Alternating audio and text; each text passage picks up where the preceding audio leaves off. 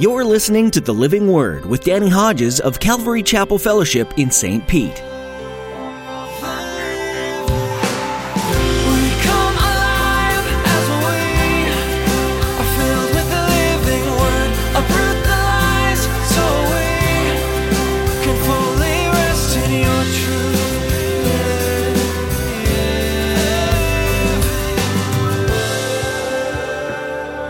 Wicked, lazy servant who did nothing, he didn't know his master.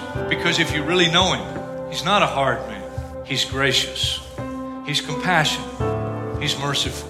He's more loving than anyone else you've ever had a relationship with in your life.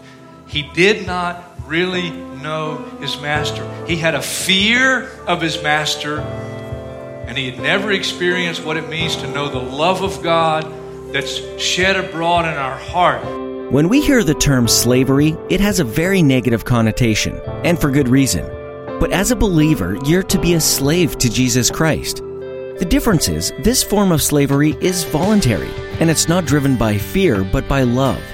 As Pastor Danny explains in today's message, as a dearly loved servant of God, your heart should be eager to serve His kingdom. Your good works, generosity, and righteousness will be motivated by gratitude, not fear of punishment. Now here's Pastor Danny in the book of Revelation chapter 22, as he continues his message, living in the light of the soon coming of Jesus Christ. To every nation, for all generations, together in love, we'll move mountains by faith, until all have tasted, seen, and heard the power of the living word. The power of the living word. The power of the living word. It almost sounds like a contradiction for point number one, holiness. Holiness. But it's more than a commitment to holiness. You can have a commitment to holiness and not be born again. You say, prove that from the scriptures. Saul of Tarsus, the Pharisees, the Sadducees, religious people sitting in a church service right now have a religious commitment and have never, ever been born again. They don't have a relationship with Jesus. They don't know Jesus because it's more than religious commitment. Paul wrote in Romans chapter 10, and he said, I confess, my fellow Israelites, they are zealous for God, but their zeal is not based on knowledge. They sought to establish their own righteousness. And they didn't submit to the righteousness that only comes from Jesus. Leave Matthew just for a moment. We're coming back. But John's Gospel, chapter 3. John chapter 3. A man named Nicodemus, a religious leader, a religiously committed man, comes to Jesus at night. He comes at night because he doesn't want his fellow peers to know that he's begun to believe that Jesus is who he claims to be. And he comes to Jesus and he opens the conversation by saying, we know you must be from God. Nobody can do the things you're doing unless they were sent from God. And Jesus, seemingly ignoring that kind of flattery, even though it's true, he says to Nicodemus, verse 3, in reply, Jesus declared, I tell you the truth, no one can see the kingdom of God unless he's born again. Nicodemus says, how can a man be born when he is old? Surely he cannot enter a second time into his mother's womb. And Jesus answered, I tell you the truth, no one can enter the kingdom of God unless he's born of water and of the Spirit. Flesh gives birth to flesh, but the Spirit gives birth to spirit. It's more than religious commitment. It's more than belief in God. It's more than a desire to do good. You have to be born again. And if you've never been born again, you'll never see the kingdom of heaven. It's essential. And once you're really born again, no matter how young or how old you were when that happened, Romans chapter 8 verse 16 becomes a reality in your life where it says the Spirit bears witness with our spirit that we are children of God. You just know that you know that you know because He's come to live inside you. So how do I know I'm ready? I'm living a holy life. Yeah, but it's more than that. I make sure I've been born of the Spirit. I've been born again by faith in Jesus Christ. Number 3, Matthew 25, verse 14. Again, it'll be like a man going on a journey who called his servants and entrusted his property to them. To one he gave 5 talents of money, to another 2 talents, to another 1 talent, each according to his ability. Then he went on his journey. The man who had received the 5 talents went at once and put his money to work and gained 5 more. So also the one with the 2 talents gained 2 more. But the man who had received the 1 talent went off, dug a hole in the ground, and hid his master's money. After a long time, the master of those servants returned and settled accounts with them. The man who had received the 5 talents brought the other 5. Master, he said, you entrusted me with 5 talents. See, I've gained 5 more. His master said, well done, good and faithful servant. You've been faithful with a few things. I'll put you in charge of many things. Come, share your master's happiness. The man with the 2 talents also came. Master, he said, you entrusted me with 2 talents. See, I've gained 2 more. And his master replied, well done, good and faithful servant. You've been faithful with a few things. I'll put you in charge of many things. Come and share your master's happiness. And then the man who had received the 1 talent came. Master, he said, I knew you're a hard man. Harvesting where you've not sown, gathering where you've not scattered seed. So I was afraid. And I went out and hid your talent in the ground. See, here's what belongs to you. His master replied, you wicked, lazy servant. So you knew I harvest where I have not sown and gather where I have not scattered seed. Well then, you should have put my money on deposit with the bankers, so that when I returned, I would have received it back with interest. Take the talent from him and give it to the one who has the 10 talents. For everyone who has will be given more, and will have an abundance. Whoever does not have, even what he has will be taken from him. And throw that worthless servant outside into the darkness where there will be weeping and gnashing of teeth. And what do you know about this parable to help us understand? Number 1, the wicked, lazy servant who did nothing, he didn't know his master. Because if you really know him, he's not a hard man. He's gracious. He's compassionate. He's merciful. He's more loving than anyone else you've ever had relationship with in your life. He did not really know his master. He had a fear of his master, and he had never experienced what it means to know the love of God that's shed abroad in our heart, because perfect love casts out fear. Because fear has to do with punishment. He feared God. He didn't know God. He had no relationship. What else do you note in this parable? They were given according to their ability. And they were only judged based on what they were given. I can't tell you how many times people have said to me, Pastor, if I had it, I'd give it. You're lying to yourself. How do I know that? Leave Matthew. Go with me to Luke's Gospel, chapter 16. Luke chapter 16, verse 10. Jesus again. Whoever can be trusted with very little can also be trusted with much. And whoever is dishonest with very little will also be dishonest with much. So if you've not been trustworthy in handling worldly wealth, who will trust you with true riches? And if you've not been trustworthy with someone else's property, God's, who will give you property of your own? No servant can serve 2 masters. Either he will hate the one and love the other, or he'll be devoted to the one and despise the other. You cannot serve God and money. And notice the next verse. The Pharisees who loved money heard all this and were sneering at Jesus. They didn't like what he had to say. People that say I would give if I had more, it's a lie.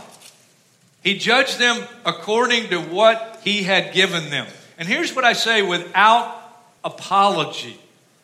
What we do with our money has eternal consequences. I believe the tithe is to honor the Lord. I've tried to tithe. That means 10% of everything God's given me from the time I became a Christian when I was 19 years old. Why do I believe in the tithe? Because Abraham gave a tithe to Melchizedek, and Melchizedek is Christ before the law. Because Jacob before the law gave a tenth to God. Because the eternality of the tithe, I believe, is seen in Hebrews chapter 7, verse 9, referring back to Abraham giving to Melchizedek the tithe. And it even says there that the descendants of Abraham gave, in a sense, to Melchizedek. And so to me, it's the eternal principle all throughout the Scriptures. Proverbs 3, verse 9. Honor the Lord with your wealth, with the first fruits of all your increase. What's the first fruits? 2 Chronicles 31:5 says the Israelites gave a tenth of everything, and then the same verse, they gave the first fruits. The first fruits, the tithe. The tithe, the first fruits. And it's such a blessing to be able to do that, and you cannot outgive God. Second way to know I'm ready to meet Jesus face to face. Am I taking of the monies that He's given me and entrusted to me? And some He's given little and some He's given much. But He only judges based on what He's given. Am I taking some of those monies and am I investing them for kingdom purposes? And I believe the local church is the first and foremost place. I believe we tithe through the local church that we're a part of, but we don't tithe to the church. We tithe to the Lord through the church. Big difference. Big difference. To the Lord through the church. And you know what they tell me? You know what the Barna studies, the guy that does all these church studies says? That the generation coming up now, they're not givers like the Christian generation I come from. I don't say that in a proud or self-righteous way. I say that in a sad way. And listen, if you're a young person and you're starting out in a job and you're only making, minimum wage, you're a Christian, give God a tenth of every paycheck you get.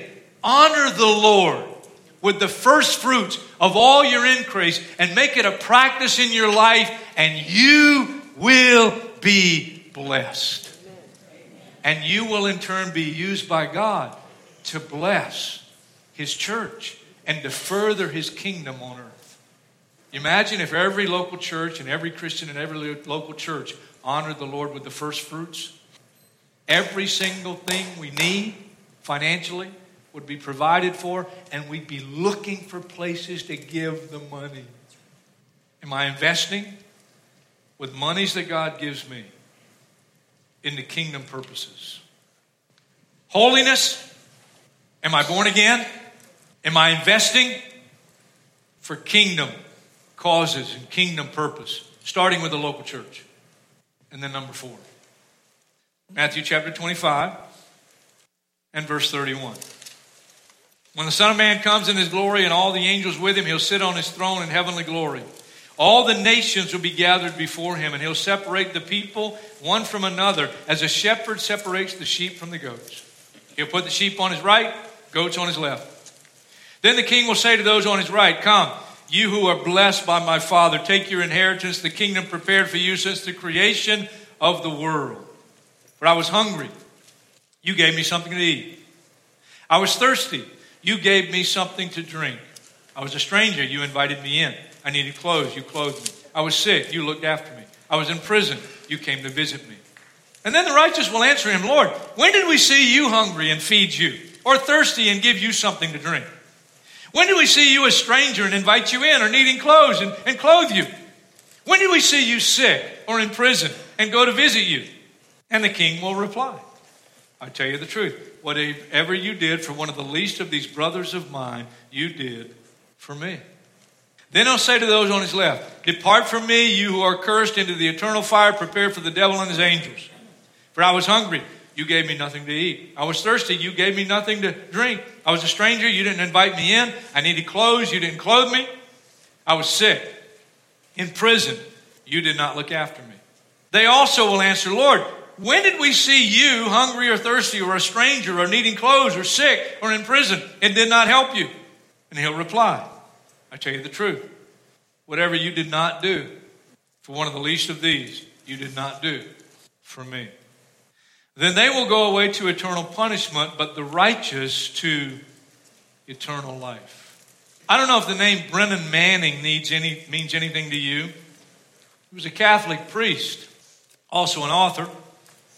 And one of the things that I read in his book called The Signature of Jesus, I put in my notes, and I put them in those notes, from those notes to these notes. It goes like this. Any spirituality that does not lead from a self-centered to an other-centered mode of existence is bankrupt. And after I put that in my notes, I thought of another parable that Jesus told. And we're not going to turn to it because most of us are familiar with it. It's found in Luke's Gospel, chapter 10. It's called the parable of the Good Samaritan. It goes something like this. Guy was going from Jericho to Jerusalem. He was robbed, he was beaten, and he was left on the side of the road. A priest came by, and he went around the man and ignored the need. Where was the priest going? He was going to Jerusalem. He was going to the temple. He was going to worship and to serve. For us here this morning, could I make it a little more personal? He was headed to church. And then a Levite came by, and he also went around and did nothing. Where was he going? He was going to church. They were both caught in a religious routine. I don't want to say it, but I'm going to say it. A few years ago, the church thing, the pastor thing, all the responsibilities, a big church, a big staff, got too much for me. Had a love affair with beer and wine. I broke up with her. She never did anything for me. I think I was preaching and teaching still okay. I was delivering the message each week. I was fulfilling responsibility to a degree. But I didn't want to meet with anybody. I didn't want to hear about your marriage problems. I didn't want to hear about any of your problems. There was all kind of ministry going on because God raised up ministries in the church I'd pastored for so many years. And they're going to care facilities, nursing homes, and we're going and doing out men of arms, and we're doing all these other things, but I was rarely involved because I was so busy, and also I hit the wall. And I got stuck in this routine of studying and putting a message together, coming and yelling at you, and going week after week after week. But not being with the people and not really being a minister for people. And then I had a revival. What a revival. It came out of nowhere. I didn't expect it. It was in Colorado, and God met me in the middle of the night. And I'm still riding on that cloud of revival. I'm a fellowship junkie. I love people. And I like them. And yesterday I got to do something that a few years ago, if they'd asked me to do it, I would have declined. And some of the fellowship here, you brought gifts. And some of the people here, they put those gifts and put them in nice bags and nice Christmas decor and went to places like Magnolia Care Facility. And they invited me to go. I had another appointment at 1, got there early, got away from the appointment early, got to Magnolia Care Facility, and they were calling out names, and the place was full. And some of you were going and giving the gifts to these elderly people that have been, for the most part, forgotten, even by their own family. I got in conversation with a few people. I met a guy, he's 101 years old. And he's still got his mental faculties. I found out later he was at Pearl Harbor. Can't wait to go back and hear some Pearl Harbor stories. I met another lady, a grandmother of one of our own here. She just celebrated her 101st birthday. And I got to get up and share the greatest message in all the world. I got to share Jesus. And guess what? Get this. As I shared the gospel story, they listened better than some of you. Listen. And you could see the sparkle in their eye. It's such a small gesture of just taking a bit of time out of a Saturday and going and ministering to some people in the name of Jesus. And here's what I rediscovered. Something I knew. I knew it. I've experienced it before, but it had been so few and far between during that period of time where I just got caught in a rut. You go to bless them, and you get blessed more than you feel like you bless them. Are you caught in a spiritual, religious routine? Oh, you're faithful church attender, and you do love the Lord. You do love the Lord. But if you really take a good, honest look in the mirror, you're just attending church, and you're so busy with life, and attending church and so busy with life, and we're walking by people. Maybe this week, God will put somebody in your path. And it could be something as simple as a cup of cold water. There was a day that a cup of cold water cost nothing. Now it'll cost you $1 or $1.50 in a Circle K. Go ahead and buy it. And just give them some water in the name of Jesus. Or it could go further than that. You know what the Good Samaritan did? The Good Samaritan, the most least likely person, stopped. This guy's beaten and he's robbed. He's on the side of the road. The priest goes by. The Levite goes by. But the Samaritan, he comes. He bandages the guy's wounds. He puts him on his own donkey. He takes him to the closest hotel. He goes in, gets him a room, pays for it. And he says, I got to go, but I'm coming back this way. And anything else that he needs, I'll cover the expenses when I come back through. And for some of us, we could do something just like that. Somebody on your path in life, and you have the means to meet them where they are and meet their need. Do it. For Jesus' sake.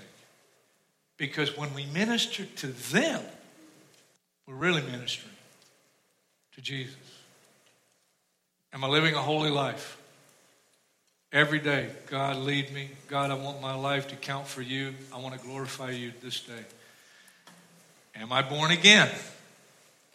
Do I have the witness of the Spirit? Have I really received Jesus, and the Spirit has renewed my life and made me a new creation in Christ Jesus?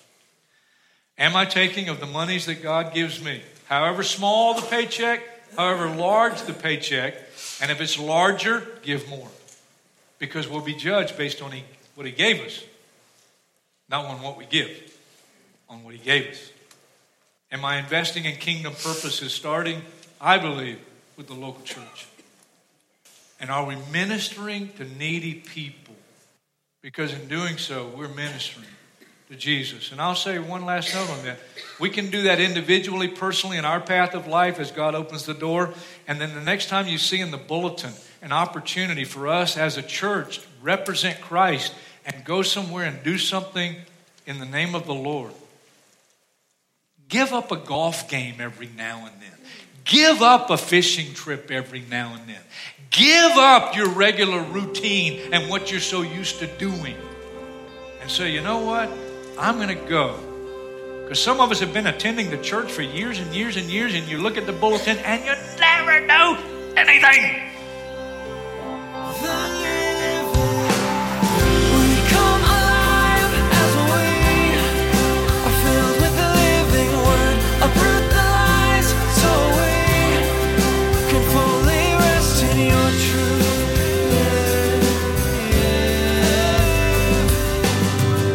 As you continue to study the book of Revelation, you'll see destruction and death, but also the incredible future that awaits you if you're a follower of Jesus. The pictures painted of the throne room of heaven are inspiring and exciting, and you will one day get to stand where John stood.